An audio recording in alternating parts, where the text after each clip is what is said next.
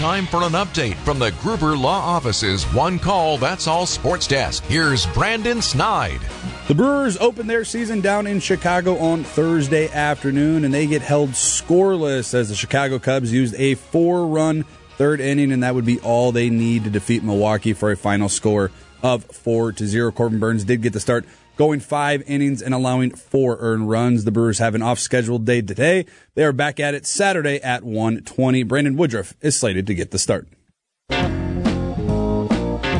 7:45, Brewers 360 is sponsored by Outdoor Living Unlimited. Today on this off-day Friday, we've got Adam McCalvy in house. He's with MLB.com, Brewers beat writer, and super nice guy to come in early this morning. Back from Chicago, you took the off day to come home and then head back out there tomorrow.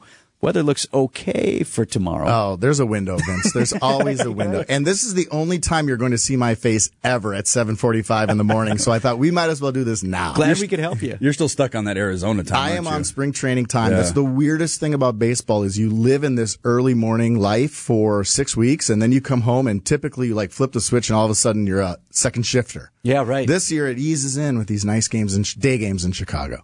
So, obviously the outcome of the game was not what Brewers fans wanted.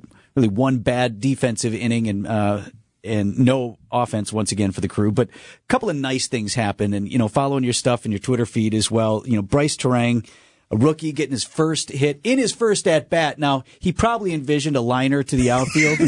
But he'll take it. But he legged one out for his first major league hit. I love those stories, man. Well, and Craig Counsell is the one who alerted us to the fact that he showed up suit and tie He did. to the ballpark, which is very cool, especially for Wrigley, one of the old school yards. And Bryce said that was his dad who said you should show up in a suit to the ballpark. And that's old school. His dad played for the Mariners in the early 90s, so a little old school. And Gus Varland, the other first-timer, got in the game, got into and out of a jam, which was very cool, had the baseball from his first strikeout. His brother Louis pitched for the Twins last year, made his major league debut. So for both of the Brewers' new guys, some big league bloodlines, which is kind of nice. So it was I told Vinny that I asked him, how early is it in the season do you have to break a remote? So I have to go get a remote. Too early, dude. I have to go get a remote. Easy, man. I have to go get a remote after work today. 161 Remind to me. go. Yeah, I know. 161 remotes maybe. Frustrating game. It ends kind of with a bummer with Luis Urias. I know Craig didn't really have much of an update. If there's no update, do you anticipate he's probably at least going to go on the 10-day? Do you see a retroactive move for the Brewers? They had a couple of guys on the fringe of making this roster down in AAA. Early in the year, we don't know, first of all. So this is just in general talking about injuries early. They always want to avoid like a 2-month thing when you can make it a 10-day thing. So there is the possibility of a move, and you set your roster in order to be covered for whatever happens. And I think they do feel like they have depth in the organization to cover. So you got Mike Brasso can step in at third base. They have some lefties coming for the Cubs.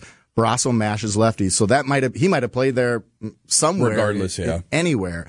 Anyway, and then you have these young outfielders at AAA, Sal Frelick and Joey Wiemer, who both had phenomenal spring trainings. I don't think Wiemer was on the radar going into spring training for the big league roster, and he put himself there. And the Tyrone Taylor injury also pushed Joey Wiemer into that spot. So they could, again, we don't know about Urias, but just generally if someone goes down, you can bring up one of those kids. Brian Anderson is a third baseman, really. He's playing right field because that's where they need him.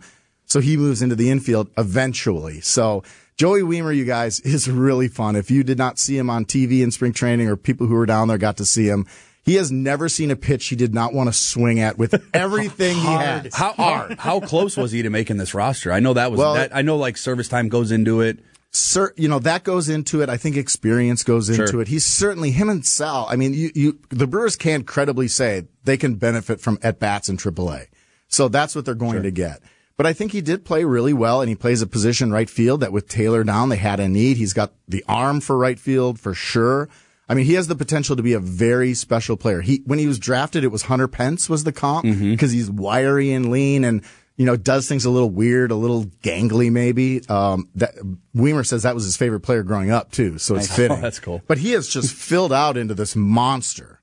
And I think when you see him, you're like, that dude is a big leaguer. So we'll see what his story holds, but the opportunity will come at some point this year.